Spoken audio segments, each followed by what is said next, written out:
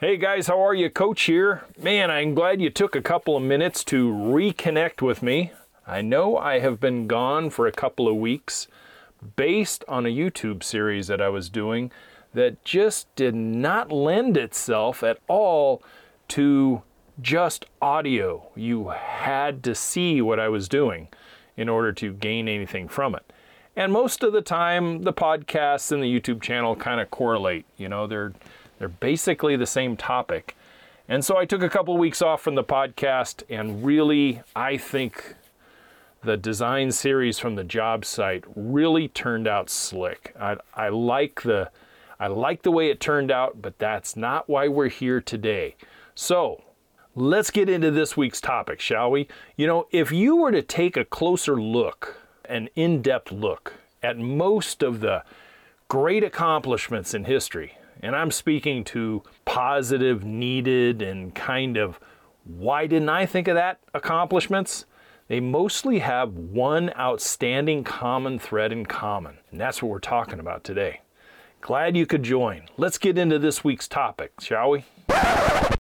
Hey, I'm Matt. You can call me Coach. Every Friday, I bring with me landscape DIY education, concepts and theories, ideas and solutions, so you guys can go out and tackle a landscape project yourself, get professional results, save a whole lot of money in the process, and in this day and age, be a lot more self-reliant.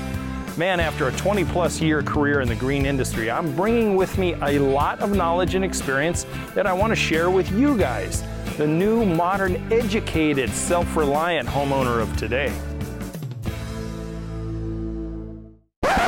So let's think of a few of those accomplishments off the top of my head. I'm sure you will have triple the amount, but it's just a couple that I thought about as I was scripting this week's episode out. But I'm sure you could come up with others. Also, maybe challenge some of the younger folk in the house, asking, hey, what do you thinkers? And you'll be amazed to see younger people, what they think is accomplishments versus some old codger like me, you know, that I think from history and other stuff, I look at it from a little different perspective. Well, let's think about it. How about something we so much take for granted, just electricity, or an indoor toilet, the wheel, the automobile that came from the wheel, record-breaking feats in sports. You know, I'm not going to focus out on one particular sport, but some major eye-opening events that have taken place. Building huge skyscraping buildings, you know, like the ones in Dubai and I think the Philippines. I think it's in the Philippines, that monster twin tower thingy. Something as simple as the shoe. From the medical perspective, what about a cure for some of the major debilitating diseases that we've had in the last 150 years? And of course, the most recent ones, like the cell phone and computers and the internet, and the list just goes on and on and on. What is the main claim to fame for all of these accomplishments and inventions? Well, just like the title of this week's episode, that's right. They were hard to come about and harder to earn and perfect and think of and invent. But usually, it started with just one person who came up with the idea and reached a goal that no other human or group of humans had accomplished up to that point. As the old saying goes, when these things were created, the rest is history.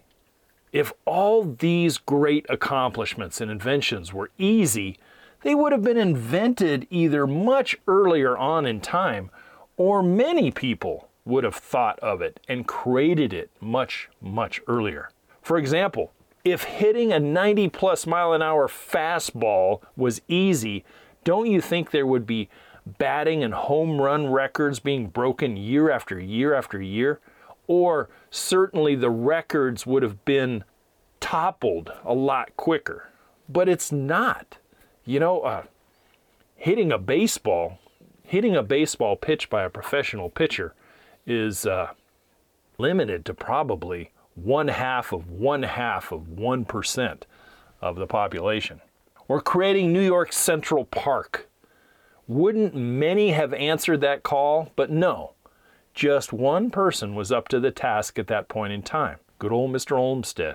Now, on a more closer to home thought, why did people throw tens of thousands of dollars, and in one case, hundreds of thousands of dollars, to me, to landscape or re-landscape their personal property? Why do they do that? Because it is not an easy task. It really isn't. It takes a certain mindset to design it, and some training and education that go along with all that designing capability. And yet a whole other mindset to do the hard work, to take it from what you see in the before picture to an after picture. But I have found many times the reason everyone does not do their own landscaping is from the lack of knowledge and skill set, period. Every time I would go on design consultations and stuff, I would hear, I don't know a petunia from a pansy, coach, and I don't know what looks good. I don't know anything about landscaping. I've never tried. It doesn't float my boat. We've saved money and we want to give it to you. Okay, cool. That's how I made a very good living for a while. I can remember a few jobs where my client would make the statement when I was doing something, like maybe putting a valve assembly together, or planting a 15-gallon tree, or deciding how an irrigation zone will work its best depending on distance and gallons per minute and pounds per square inch of pressure. And I would hear that's all you have to do? Like removing a concrete patio, or putting that valve assembly together. All it takes is a little expertise, sometimes a lot of experience, but like removing a concrete patio, yes, it is laborious. There's no doubt about it. So how can a layman turn it into something that's not quite so laborious? And it's all comes down to finding the right tool and the right team to put it to work on a concentrated effort and watch that thing come right the heck out. For me, it was always about a 60-pound jackhammer cracking it and Kanga, my little mini skid steer, popping it up off the ground, provided that it did not have rebar or wire mesh in it. Then it became a little more laborious. There was no doubt about it. Oftentimes you had to cut it out, or you had to bust it up into smaller pieces. That's just the way it was. Now, if you have professionals in your area, and those professionals were taught correctly, and that they're committed to a high standard of excellence, who take pride in their work and expect the same from their crew, those guys and gals, they make it look easy. And then again, there's the client standing by. That's all you have to do? Yeah, that's all you have to do. That's it. But it is not. Tasks like demolition and trenching, digging, hauling, lifting, sweating your ass off, all take a toll on the professional and his or her crew. It will be the same for you as well. But generations ago, this hard work is what bound people to their land, their property. They saw a hard-earned, tangible result from all that sweat equity and toil. That is why in some places, ranches and farms are multi-generational, and some are hundreds of years old and still going. The pride these hard-working folks got from taking something from nothing and making it something is what it's all about. Half-assed was not an option. It was not in their vocabulary. It really wasn't, because their livelihood or their lives kind of depended on it. How they built their house, how they gathered their water, how much wood they chopped and stored during the warmer months to prepare for the winters, what kind of animals they used, what kind of landscape they planted. 150 years ago, landscaping in the suburbia or the wilderness really kind of surrounded sustainable landscaping, things that they could plant and later come back and harvest. They planted their corn, they planted their potatoes, they planted all these things. It really wasn't about ornamentation at that point because life was hard. Life was hard. Now, go to the urban big cities 150 years ago. You went to the New Yorks and the Chicagos and the St. Louises and Atlantas and whatever. Then all those farmers out in the suburbs would be bringing their product into town, and where they were stored in stores and people bought their stuff. Much like it is today, but on a much simpler scale. Today, there's a sector of our society that has become too soft, in my estimation, too reliant on others to do everything for them. Self-reliance has really kind of become a lost art for many people. From simple things like fixing a faucet or ripping out an old broken up patio. It does not occur to them they could do it themselves, or at least most of it, because it's hard. I don't want to do it because it's hard. Well, you know, I guess there are always going to be those folks. There always will be. And those folks are the ones that put food on my table and clothes on my back for many years. And I'm grateful for them. I really am. But now that I've kind of completed that phase of my life and I'm in kind of more of an educational mode, it seems that I'd like to teach people to kind of at least do some things on their own. And I don't mean pick up a garden hose and water a pot of pansies. I mean being able to look at the options that their landscape could give them, the improvements that they could attain, and actually take it on and do it themselves. You know, with modern rentable machines, like I mentioned earlier, like little skid steers and 60-pound jackhammers and stuff, those things make many landscape demolition tasks around the home can be done rather easily by one person and in quick order. DIY concepts around the home are a great teaching opportunity to your little ones as well. And a great way to spend quality time, even if it is a little bit of laborious labor. You know, there's that one-on-one supervision and you teach them how to do certain things. Those things stick in their heads, provided that the example remains consistent throughout all their childhood and formidable years. And that's, I don't know how you feel about it, but to me, I used to love taking my kids out and they could help me mow the lawn or prune the citrus tree or wash the car or whatever, instead of throwing an electronic babysitter in their hands or their lap and then go find the couch. And you give them those options, meanwhile, while you go hire Joe Schmo coach to mow the grass, fix a faucet, paint a room, wash your car, or whatever. You know, it seems like things become a little too easy. And these are the same folks that, hey, if hardships come their way, they oftentimes have a really hard time adapting and adjusting. They're not sure what to do. What do you mean the stores are out of toilet paper? You know, how am I possibly ever going to survive? What do you mean Starbucks is closed because of COVID? How in the heck am I going to get my coffee? Anyway, in this day and age, we have car washes to wash our car.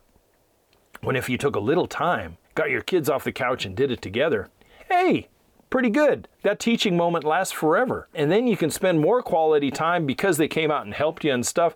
You can jump on your bikes and ride a few blocks or go wherever you need to go and go have some frozen yogurt or something together and talk about whatever. It's quality time that really helps a family unit in this day and age with so many things tugging at the very fabric of family. On this channel and my YouTube channel, I try really hard to convey that self-reliance message. Personally, from a personal standpoint, I had a father who was pretty good at carpentry and building. You know, he built the home I was raised in, plus a barn and house additions, but the whole thing was he never shared it. He never taught my brother and I ever.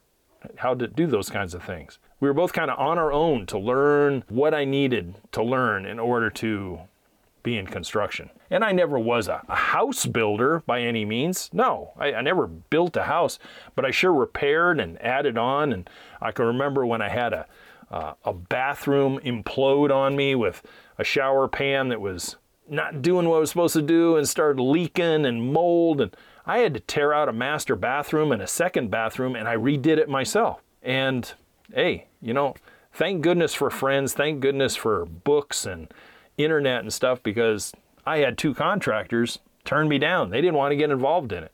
So I was kind of left up to, guess you're on your own, brother.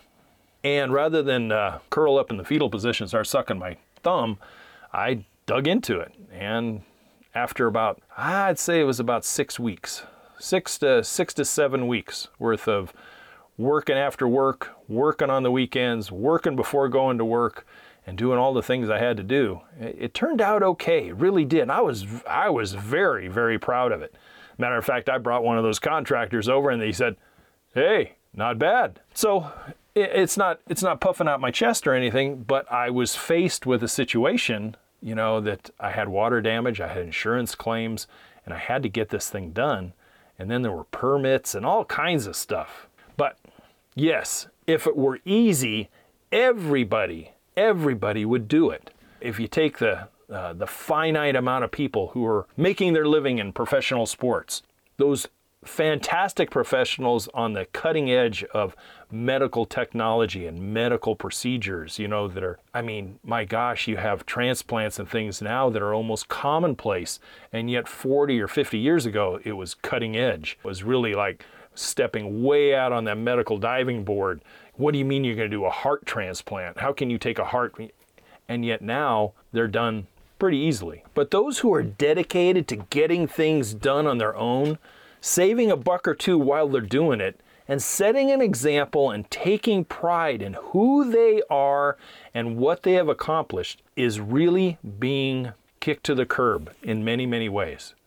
There will always be those who will not lift a shovel, not dig a trench, not fix a broken sprinkler. And to those folks, I say, okay, so be it. I don't hold them in judgment. It is just who they are and who they choose to be. But do they have the potential to be more self-reliant? Absolutely. Do they have the potential to learn so they could go do things, maybe baby steps at first, and grow? Absolutely. And in that growth, will it be hard? You're damn right. Sometimes it will be. Growth can be hard. There will also be those folks who will answer the call and have the skill set to fix the broken, fix and dig up whatever, build the needed, etc. The trade skills are always desperate for good quality, great work ethic people. And man, right now, those companies building things, fixing things are always on the lookout and advertising. If you ever want to find a job and find it fast, teach yourself a little bit and go change a career. Yes, if it were easy, everyone would do it. That's what I have for you guys this week. I'm glad to be back. Go over and check out the YouTube channel and the Plant of the Week. As always, the website's over there for the book and the course and the free 15-step giveaway. Don't forget that. I love being back. I love being able to talk to you guys. It's not always easy sitting in this chair and talking to the world, but if it was easy, everyone would be doing it. Am I right? Guys, take care. As always, to your landscape success, I'll see you next week. Bye for now. Thank you for listening to the Yard Coach podcast. Don't forget to head over to the website at youryardcoach.com, where you will find more DIY landscape education, including the free 15-step DIY landscape checklist, Coach Matt's ebook called Landscaping Simplified, and the flagship digital course, Homescape 1.0. As always, if you have any questions or comments, you can email Coach Matt directly at youryardcoach@gmail.com. We'll see you right here next week.